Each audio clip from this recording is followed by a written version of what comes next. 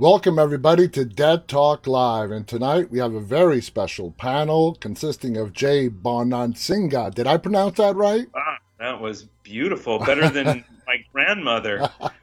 We got Mark Simon and Neil Cohen. Guys, thank you so much for joining me tonight. How are you all doing? Doing Oh, well. doing great.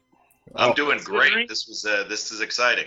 it is exciting, and we're going to have some fun over the next hour. Now, you guys have all done different works. You're published, you work in different fields, but there's at least one thing that all three of you have in common, and that is your guys' work has involved The Walking Dead in one Oh, way or another. I thought you were Now, going to say we're all old white guys. now, I actually want to start off with Mark. Now, Mark, you do storyboarding. Before we get into that, can you just explain to our audience what storyboarding is and why is it so important? Sure, and thanks for having me on. This is great. So storyboarding is, I look at it kind of like if you're going to build a house, you need blueprints so that everyone knows what house and what the house is supposed to look like and how many rooms and all that kind of stuff. Well, the storyboards are the blueprint of the director's vision that all people on the set need to refer to, so we're all working towards one vision. Because if you read a script and I read a script, we have different images in our head, but Exactly. only the director's image matters. So I dig into the director's head and I swim around in there and I draw everything that I see. And then that gets distributed to all the crew heads so that they can do all the budgeting and planning to make sure everyone gets everything done in enough time. Because there are times that some big stunt or special effect, what's on the page is not nearly as big as what's in the director's head. Yeah. So they can't budget and plan for it until they can see the visuals of the director's vision, and that's where I come in. Okay, so you work with the director and I assume the director of photography as well. Quite often, especially on the Walking Dead shows, the DP or director of photography is usually in there, and sometimes someone from effects or stunts will come in, but generally it's just going to be the director and the DP and I. Now, in today's world, the year 2021, I'm assuming this is all done via computer graphics, or is it done the old school way of actually drawing it? It's a mix. I mean, I'm drawing everything by hand, and it'll always be that way because computers can't work as fast as we can by hand, but I'm drawing directly into the computer.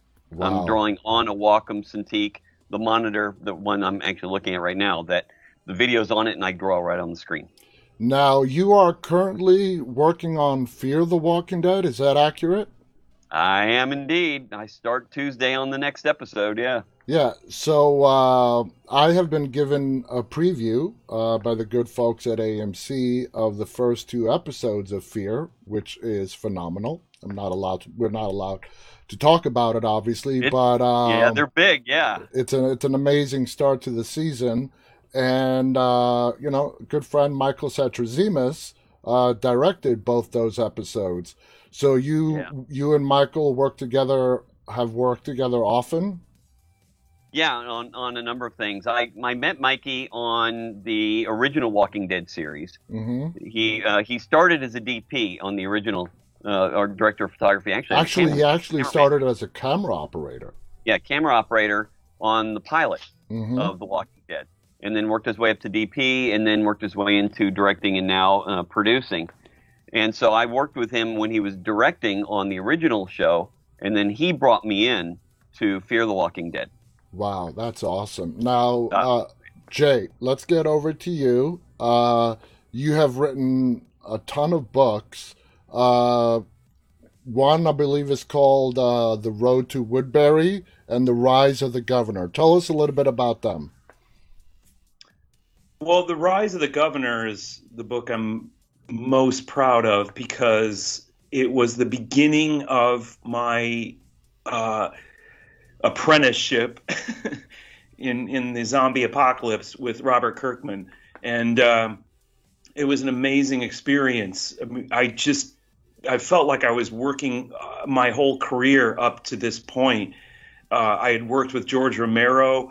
I love zombies. I I had written 10 books, mostly horror. I felt like I was really apprenticing to get to this point. And then Robert Kirkman, he didn't know me from Adam, but I think my agent got me the job because of the Romero connection. Mm-hmm. But Kirkman in the beginning said, "Why don't you write 50 pages, follow my outline, and we'll see the chunk. We'll look at your chunk."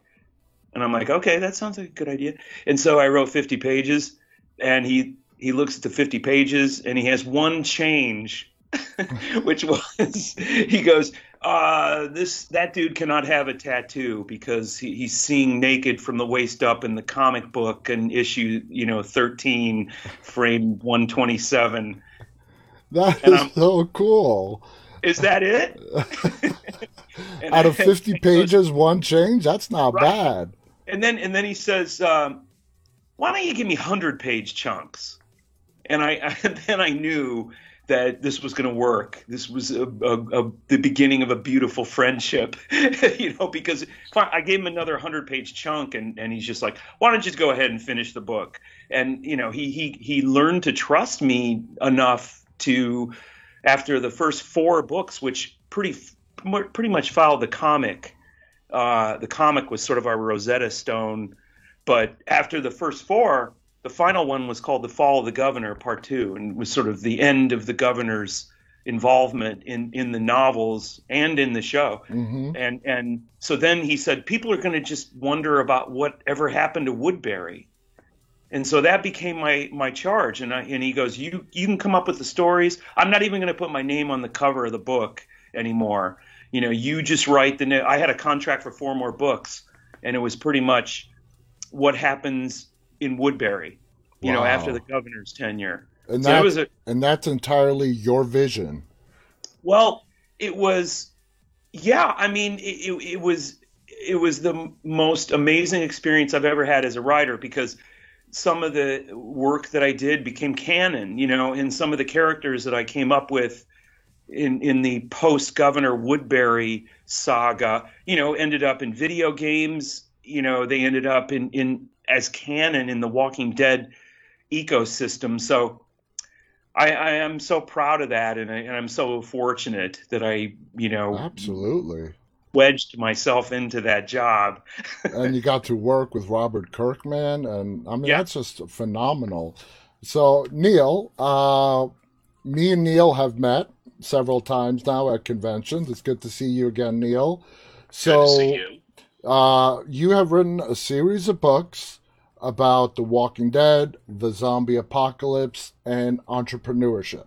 Now, for a lot of people, that's going to sound like what part of this doesn't fit kind of a puzzle, and it's the entrepreneurship part. So explain to us exactly what your books are about. Well, and it's funny because one thing about everybody on this panel is we're all fans. We're all fans of The Walking Dead, and I was a fan of The Walking Dead before I wrote anything. And I remember going to Walking Dead cons and stalking Jay Bonasinghe, and I remember standing in line waiting to get him to sign a book before I'd done anything. I was a fan. I had an idea of the type of zombie apocalypse that I thought was realistic, that I thought was where I always was worried when I saw these zombie apocalypse movies that there would be the eve, the fall, as they call it, the eve of the zombie apocalypse, and then it jumps a year later and there's no one left except for, cannibalistic strongmen psychos or ninja sword-wielding zombie killers. I said, what happened to everybody else? Did we all just die out? Were we all gone in a year? And so in my series, we don't. Life goes on. The zombie apocalypse comes. The country doesn't fall. The government doesn't fall. We just kind of like COVID, like terrorism. We set new bureaucracies in place. We set new ways that we live our lives. Technology is put to use, and we go through life with just one more thing that could kill you: zombies. And so I wrote the trilogy, and in my third book, I actually have the first presidential election post-zombie apocalypse, and so it was very reminiscent of 2020, where we had a pandemic and a presidential election. So after going around and selling these books at the different cons and book shows, I would meet other fans, other zombie, Walking Dead, apocalyptic fans who were crafters, who were bakers, who were tour guides of where they filmed the different locations. And they all shared this passion for The Walking Dead. And they wanted to get into a business that allowed them to be more part of the Walking Dead universe. They wanted to be more than a fan. They wanted to come to these conferences, and they would ask me, how did you get on that other side of the booth? I'm walking around here like a fan, and I'm meeting stars, and I'm buying memorabilia, but how do I become on the other side and in the business of The Walking Dead? And I just had so many people come to me. I thought, well, that was kind of my real world. I'm a business development guy. I got my MBA in business, and when I did get my MBA, everybody said, well, Neil, when are you going to become an entrepreneur? And I said, well, when I find my passion, and it took me 12 years, but I found my passion, zombies. And I really realized that I wrote the books not so much to be an author, but I wanted to be part of this universe. I wanted to be in this world, and I contributed what I thought I could, and that was, I gave the impetus of Business is Dead, Resurrecting Entrepreneurship, about entrepreneurs who launched their business based on fandom of The Walking Dead. So that's a sort of a how-to nonfiction type of book. Is that how you would categorize it? It is. I give case studies of just over a dozen people who, some of which were serial entrepreneurs before that, some of which had a high school degree and never thought of starting a business, but came up with an idea and said, you know what, I am a fan of The Walking Dead. I want to communicate with other fans. I want to be part of this community. And some of them launched, like I said, bakeries. They started baking very cool cakes relevant to The Walking Dead and bringing them to the cons. And then they got hired by the cons and said, we want you to bake a cake for this celebrity, Walking Dead, that celebrity. Next thing you know, they launched a bakery based on The Walking Dead. One of the most interesting stories was a guy who was an auto mechanic, and he got laid off. And instead of just sitting around waiting for someone to give him another job, he went to some of the horror cons and looked at the props, the zombie arms, the heads, and said to some people, you know, where do you get this? And they said, oh, we buy it online. You know, it's expensive. He looked it up. He said, I could build this. He started building it in his garage. He started bringing it around to local haunted houses the following Halloween. They said, well, buy it off you. He put it on Facebook. Look at this arm I built in my garage. It looks like a zombie's arm. And next thing you know, he's getting orders online. And then he started getting commercial business, and he opened up a business. He was not an MBA. He was not even a college graduate. He was a high school guy who was a huge fan of The Walking Dead and found his niche. Okay. Now, Jay and Mark obviously have ties with AMC. Jay has worked with Robert Kirkman. Mark works with AMC in the storyboarding.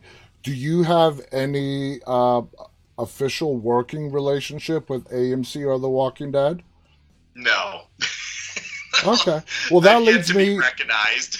Well, that leads me to my next question. Now, did AMC at least give their blessing?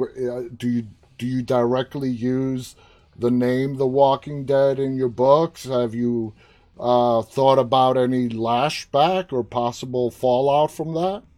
Oh, sure, but listen, The Walking Dead is public domain. I talk about it. I'm not using anything that's copyright or proprietary. I'm talking about the show and the fandom of the show, what I call fantrepreneurs.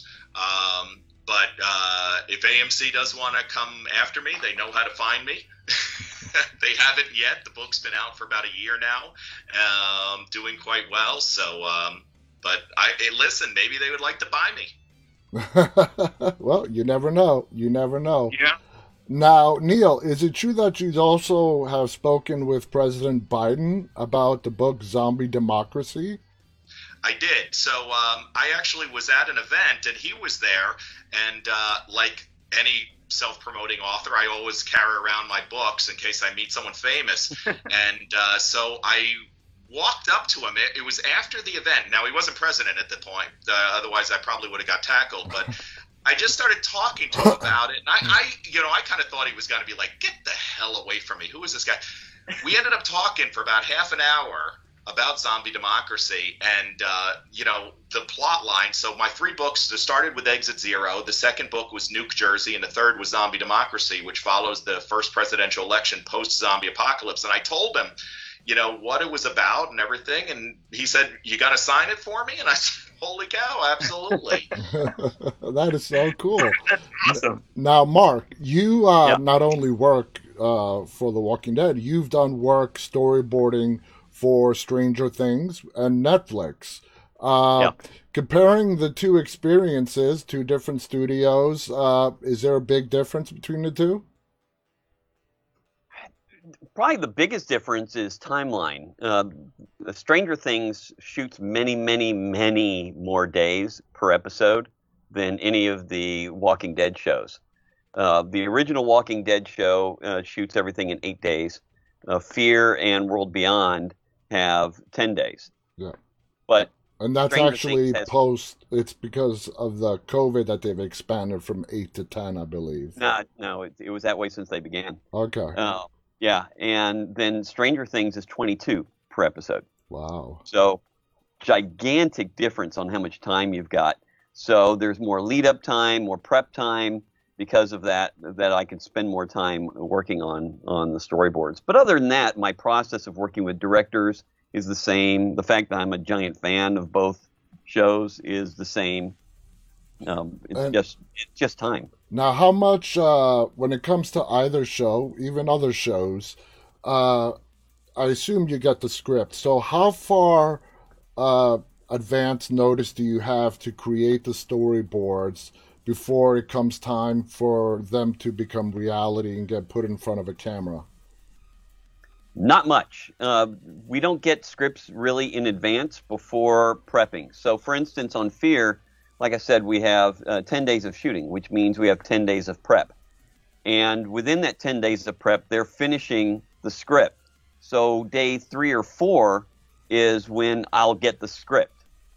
And then about a day after that is when I'll have my first meeting with the director, and we go over the big stunt and effect scenes. We don't have time to storyboard the whole thing. It's just the really big elements that need to be done. That's the hardest to explain or plan without. Yeah, so, like you mean like action sequences as opposed big to action, zombie hordes, big decapitations, explosions, anything that's a big stunt or effect. Now, and then I have to get that done before they start shooting. Do you also work with any of the visual effects people? They work off of my stuff. I don't usually work with them directly, but they can't work without mine. Okay, good.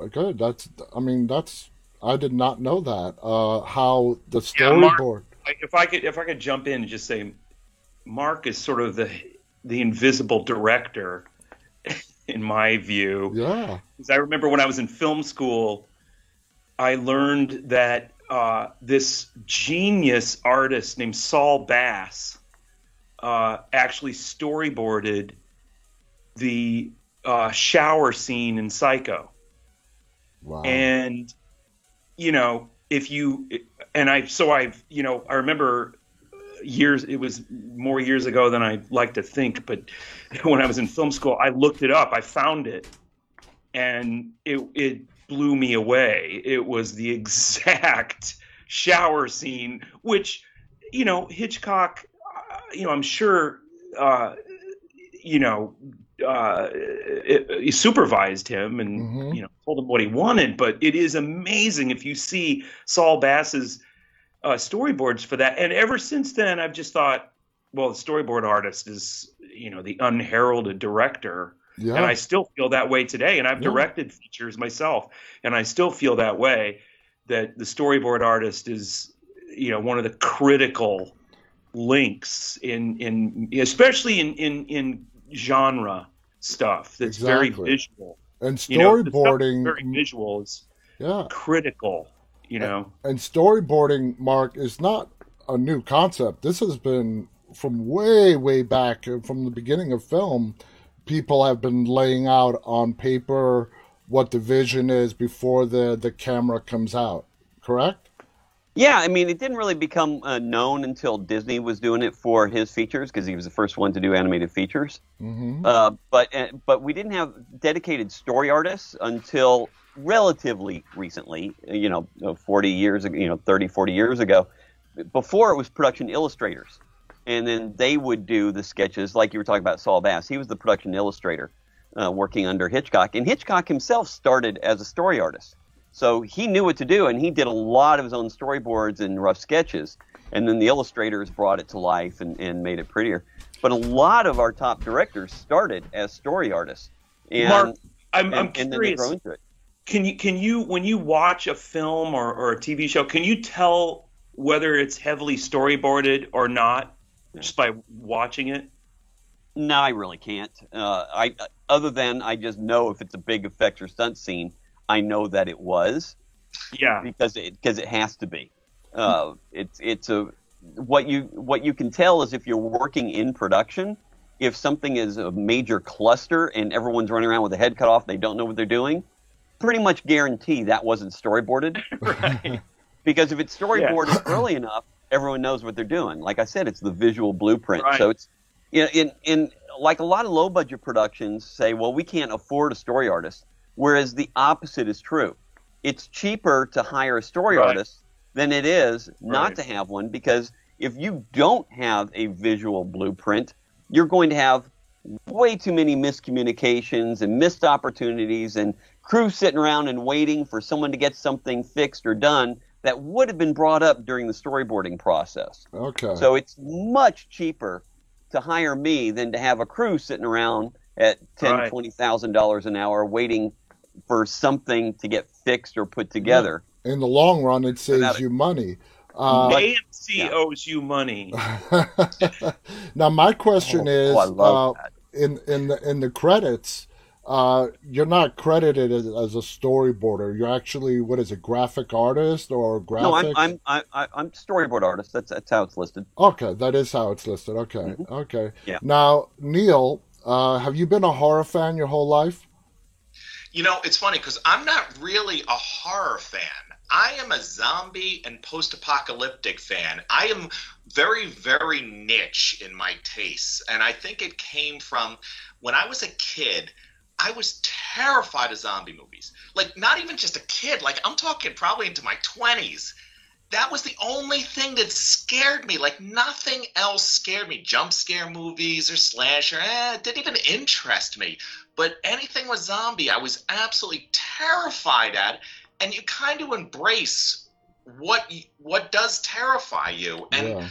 I remember actually in my life where the change occurred, where suddenly I started seeking out the genre to scare myself because it was the only thing. And I look very, very young and youthful, but I'm actually an old guy. And it wasn't that popular back when, there wasn't a lot. There was, Walking Dead was a graphic novel, which, was hard to find. And before that, there was Day by Day Armageddon and Dawn of the Dead. And those were not huge hits. You had to seek them out. Well, Dawn of the Dead, the original, was a hit. I mean, now it's more noted than when it was when it first came out, as so many movies are.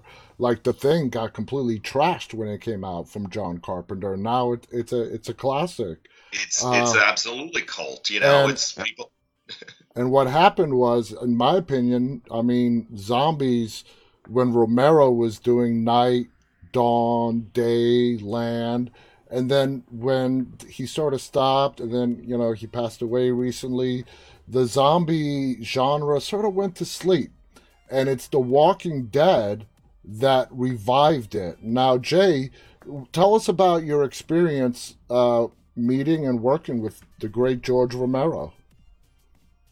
He was a pussycat. He was a wonderful person. He was an old, stoner hippie from, Pittsburgh, and he was so laid back. And his wife at the time, Christine, was the same way. And I stayed at his place when I was working on this script with him, and he taught me so much. I've always thought that zombies are different from all the other horror archetypes because they really were a creation of the visual medium of cinema. Because I often ask my friends in the literary field, in the book world, name the epic archetypal novel of zombies, and they really can't. No. They can't name a Dracula, or Return of the Screw, or Frankenstein. Yeah, all the other horror archetypes. That's because it's a creation of the cinema, and really Romero created everything, all the raw materials we're still working with. I think Romero created. I see, and maybe Mark has distilled some of this stuff visually, but I sometimes see images, and especially in Nicotero directed episodes, and of course Nicotero learned from Romero, like a lot of us. He was mentored Tom Savini, yeah, all of them. Right, and Tom Savini. And but I just see images like this, the Romero stairs into the basement, which is to me one of the most chilling images. Those Dutch angle stairs into the basement, and you still see those. And really, the whole Bernie Wrightson, kind of zombie imagery, it all comes for me. It all comes from Romero. Well, yeah, I mean, he is. There's no argument. He is the granddad of the modern day zombie, or you can argue the zombie in general. I mean, he's the fact that he was such a cool person and so fun to be around and everything. Because I thought he was going to be like Orson Welles. He was going to be and but. When I first met him at the airport, when I was going to work with him, he was lovely. He wanted to carry my suitcase. I was like, "Excuse me, I'm not worthy. I'm not worthy." Oh, it's not going to carry my suitcase. And he just takes me out. He's got this old beat up Mercedes, and he throws it in the trunk, and he takes me out to his place. And his place was in Sanibel Island. He used to have this really beautiful I've been there. It's beautiful. Yeah, have you been there? Oh yeah. It's gorgeous, and it was just so much fun. It was so it was my first deal in the business. It was my first book in 1994 that he signed on to direct, and we never were able to. It was on the fast track for a while at New Line Cinema, but we were never able to get it to the screen. Yeah. And George always listed it as one of his. I was proud that he thought it was like one that got away, that he was bummed out. What a cool story. Now, Mark, when it comes to the actual visual images that we see of the walkers in The Walking Dead, is there any input that is completely created in your mind, or is it straight coming from the director to you and you putting it on the screen? It's a mix of things, because like I said, it's my goal to always get the director's vision down, but oftentimes the director hasn't thought of every shot, or there are times that they'll give me an idea of what they want, and then they go off to another meeting and say, all right, you break this down, or you figure something out.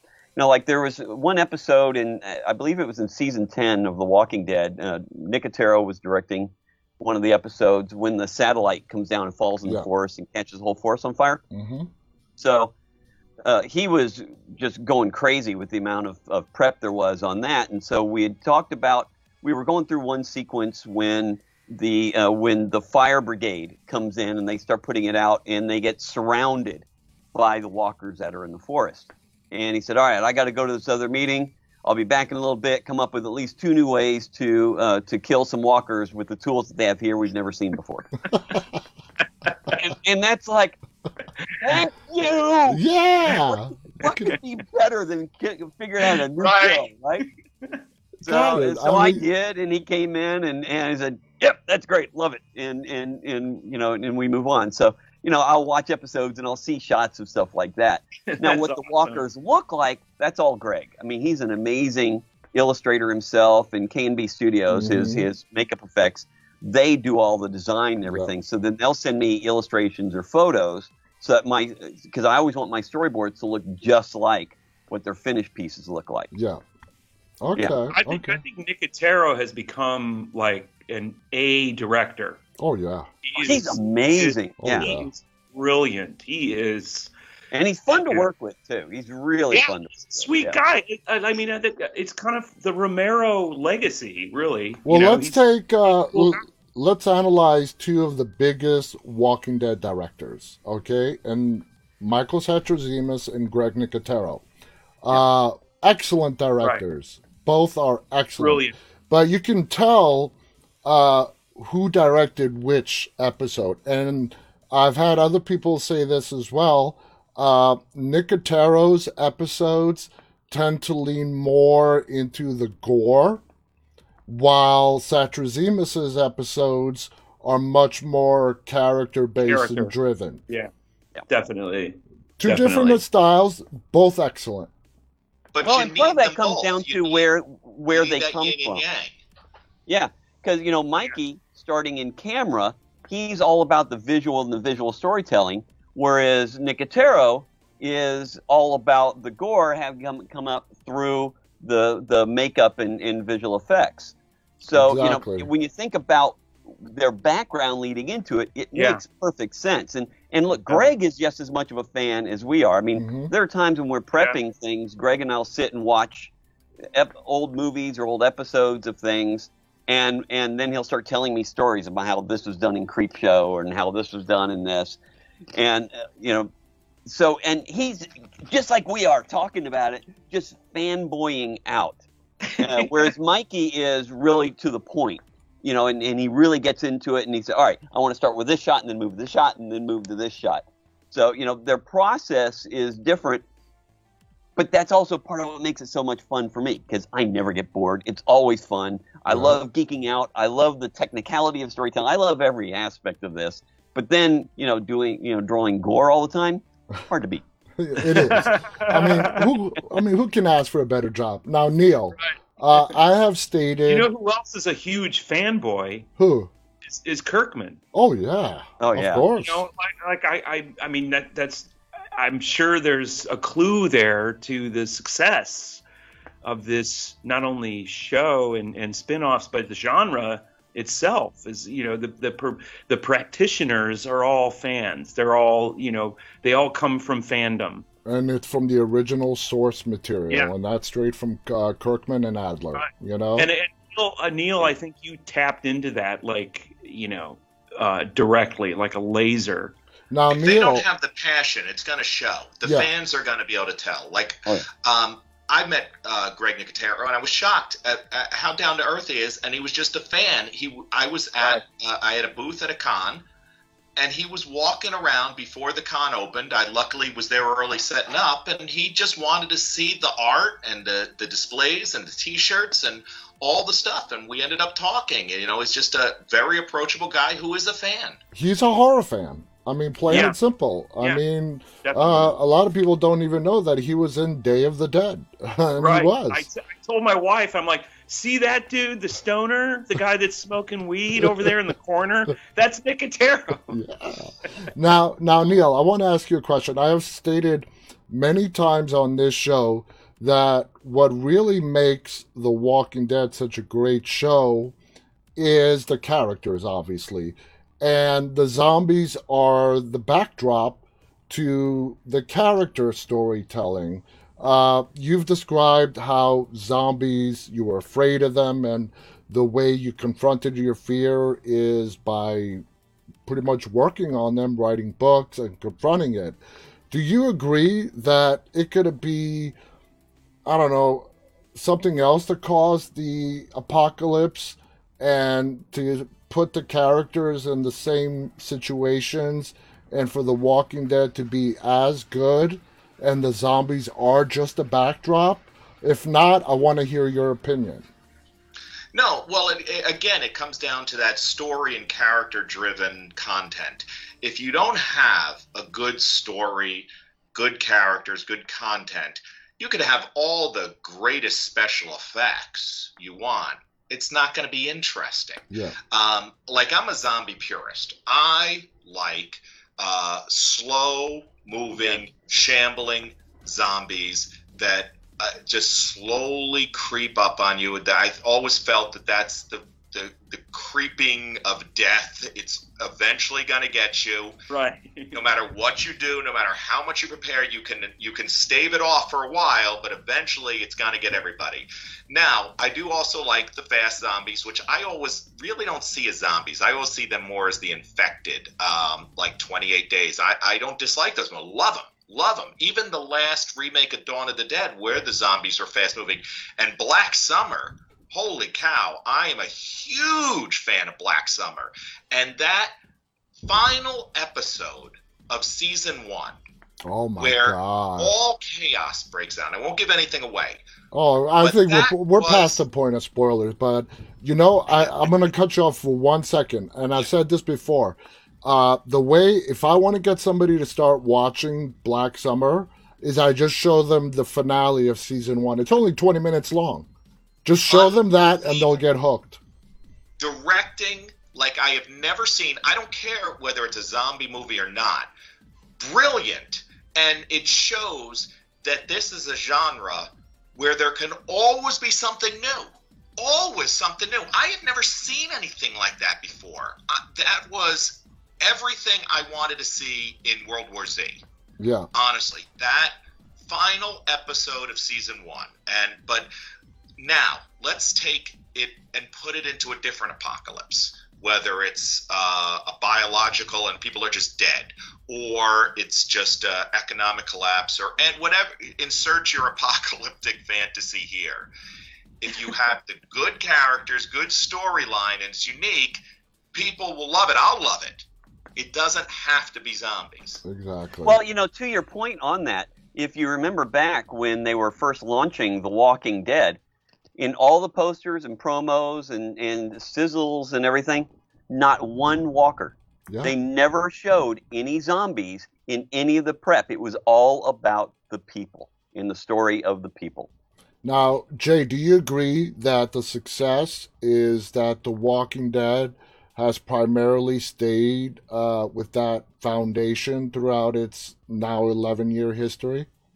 Absolutely. I've always thought that not only are zombies different from other horror archetypes that, they're a creation of the cinema, but they're part of the environment. They're part of they're not differentiated like, Frankenstein, Dracula, the Wolfman, all these other archetypal horror icons have a personality. They're differentiated, where zombies are like acid rain. Zombies are like coronavirus. Yeah. And so it enables storytellers to basically tell human stories that are character driven, and I think that's part of the success. I think that's part of the rise of the zombie apocalypse in our modern culture. They're really stories of survival. In fact, I think Kirkman, if I'm not mistaken, I have it around here somewhere, the original comic book said survival horror. He called it survival horror. Yeah, that makes absolute sense. Yeah. Yeah. And it feeds into, everything that we fear. It's an enemy that looks exactly like us. In fact, Right. It could be someone that your parent, your child, your neighbor, that Right. suddenly within minutes is trying to kill you.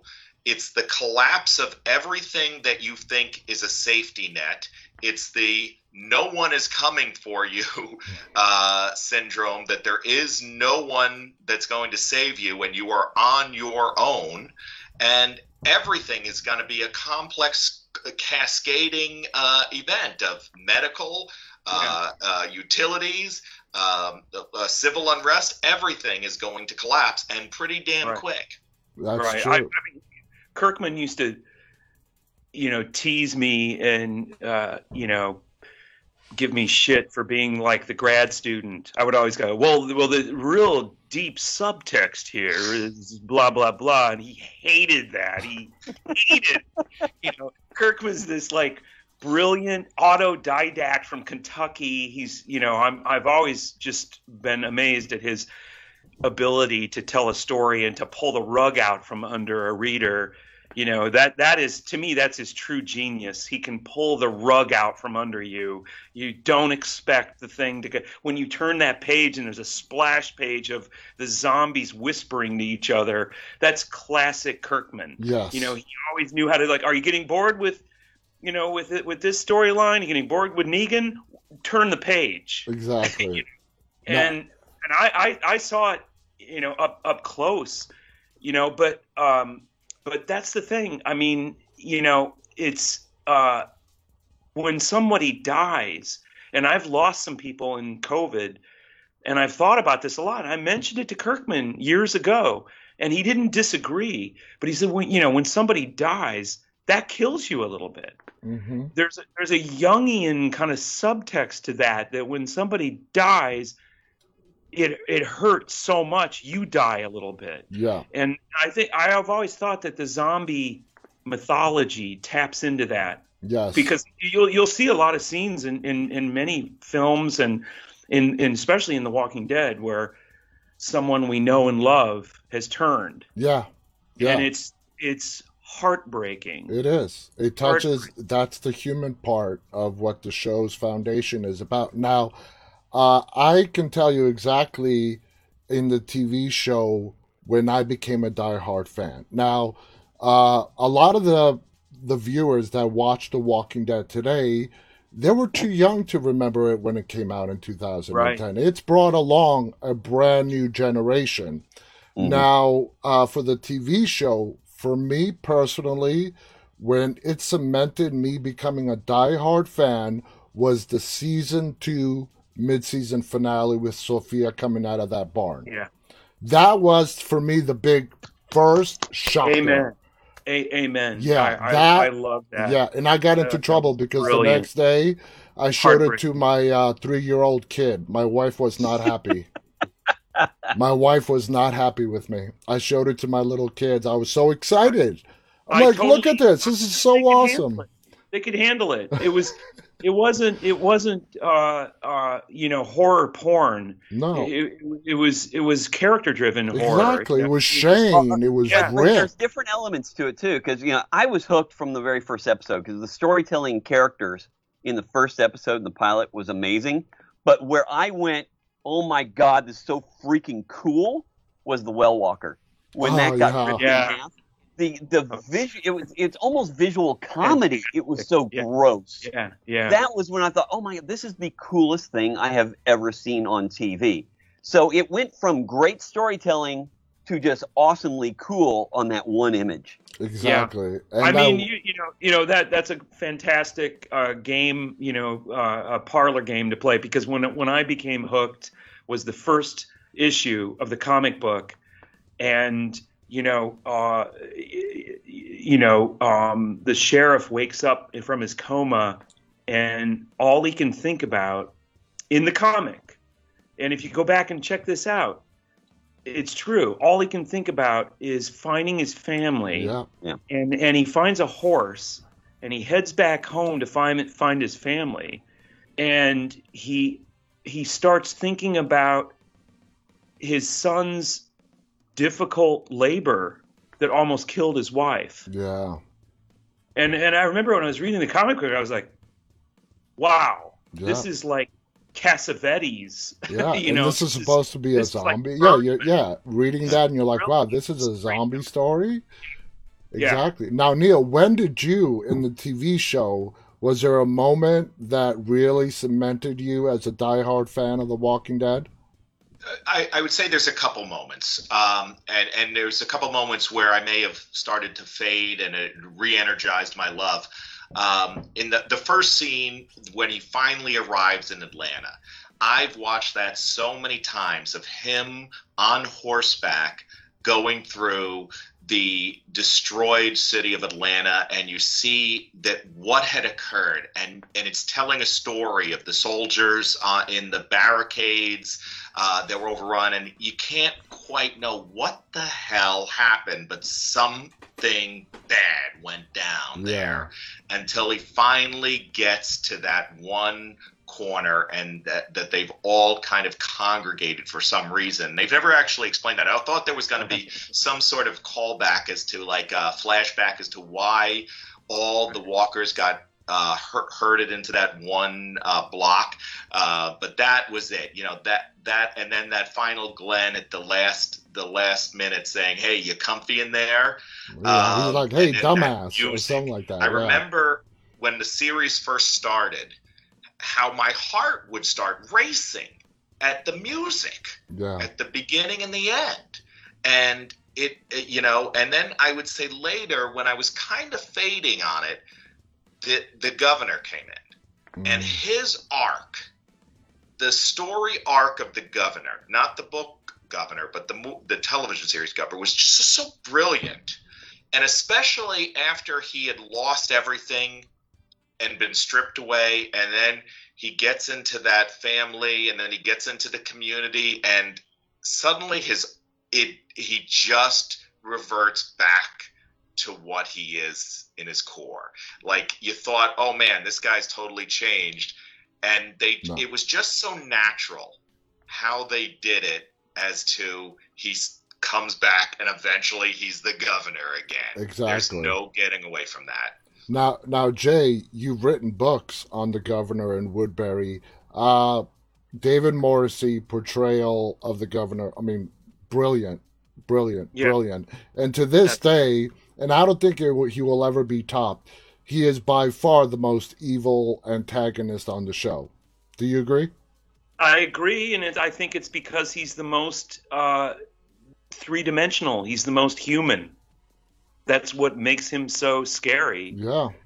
In fact, I mean, Robert has talked about that many times.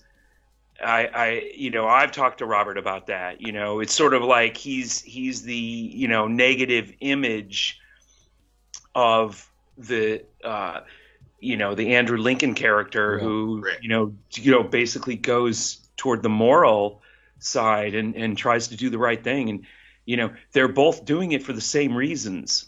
One guy's doing maybe evil things for the right reasons, and the other guy's doing good things for the right reasons, but they're both doing it for the right reasons. And, I've talked to David Morrissey about that. He's like, well, you never consider yourself evil when you're playing a heavy. You always have your reasons. Exactly. You know why you're doing it. He's protecting his community. Yeah, to him it makes perfect sense. Everything he's doing it makes perfect sense. And like his followers, they, the people that follow Negan know he's an evil guy in the beginning. They know he's evil, but they're following him for the protection. Right. But the governor, the people that were following him, they had no idea. No. To him, he was the guy that helped them out, that's given them a community and safety, and they weren't looking at him saying, we know this guy is pure evil. Yeah. But he's keeping us safe. They didn't know. No, he'll shake your hand and stab you in the back. Yeah. Yeah. I mean, Kirkman, again, I'm done with my contract with him, so I don't need to, blow smoke up his ass anymore. But I have to say, I learned so much from him. And also, his this just grace note of having a villain who's unable to kill his daughter who has turned. He can't bring himself to do it. Yeah. That made him so understandable to everybody. Everybody got that. And in the show, I thought it was brilliant. and Mark might have been part of this, but when when Michonne finally puts the girl down, the sound that comes out of David Morrissey, the agony is I've never heard anything like it in my life. Do you think that moment when Michonne killed Penny, I believe her name was Penny, you think it took him to a new level of insanity, for lack of a better term? That's a great way to look at it. I agree. I think that's what happened. I think, that's what happened. That was David Morrissey's sort of motivation. Yeah. That was his central, this is what's happening now. Yeah. Yeah, I agree. That took him to a whole new level. Now, Mark, over the years with The Walking Dead, what would you note has been, besides the budget, it growing and growing and it becoming this huge franchise, some of the biggest differences that you've seen over the years happen? I've been in with the whole franchise for about 3.5 years, and it's really just where the storylines are going. The budgets really haven't changed that much from at least anything that's affected me. We're getting a lot of new directors that we hadn't had before. Yeah. Over the last number of years, they've also changed where now it's 50% men and 50% women. Mm-hmm.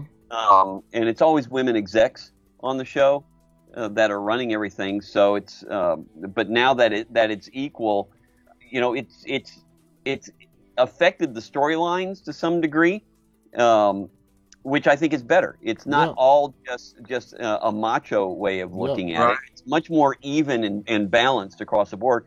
And we've got a woman showrunner. Angela is doing an amazing job. Angela's I think she's doing incredible. Brilliant showrunner. And then every season, like on The Walking Dead, on season 10, the lookbook that we got on that was really wanting to go more towards a Western again. So the imagery was very Western-esque, and some David Lean images, some wide expanse landscape type things.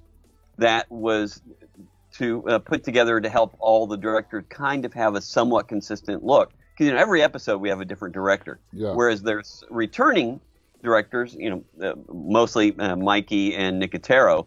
They do the most episodes every season, which doesn't leave a whole lot of room for other new men coming in, because then if they do 4 each or 4 or 5 each, that only leaves 3 other men, and then it's all the other ones are all women. But I like how it balances out nicely when we have so much female influence now. Now you're currently working on Fear, correct? Yeah. Do you have to physically be in Texas, or can you do everything remotely? No, I've actually never been to the set in Texas. I was due to go out there this summer, but COVID screwed everything up.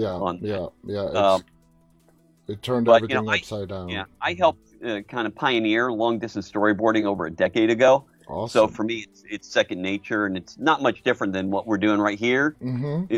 But instead of looking at me, I just share my digital screen. Yeah. So as I'm drawing, they're seeing it just as if they were sitting right over my shoulder. Wow. I got to say, Mark, you have a cool-ass job. Oh, it is cool. It is fun. I get to draw every day and see the things I love the most show up on the big screen. I know. That's just so awesome. Guys, this hour has flown by. Just quickly. An hour already? Yeah, it's almost there. We got to start saying goodbye. Neil, just tell the viewers the name of your book so they know what to look for. Absolutely.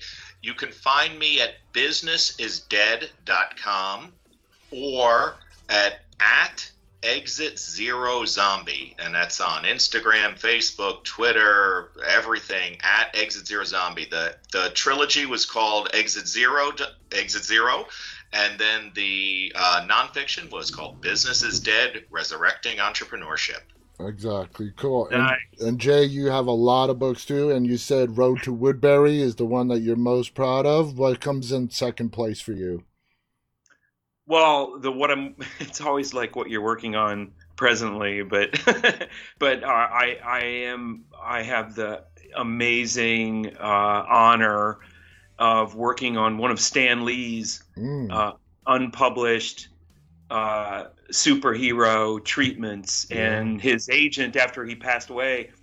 Well, it was before he passed away. He approved me as the co-writer, co-author of it, and he was looking to start this particular idea in prose in a book.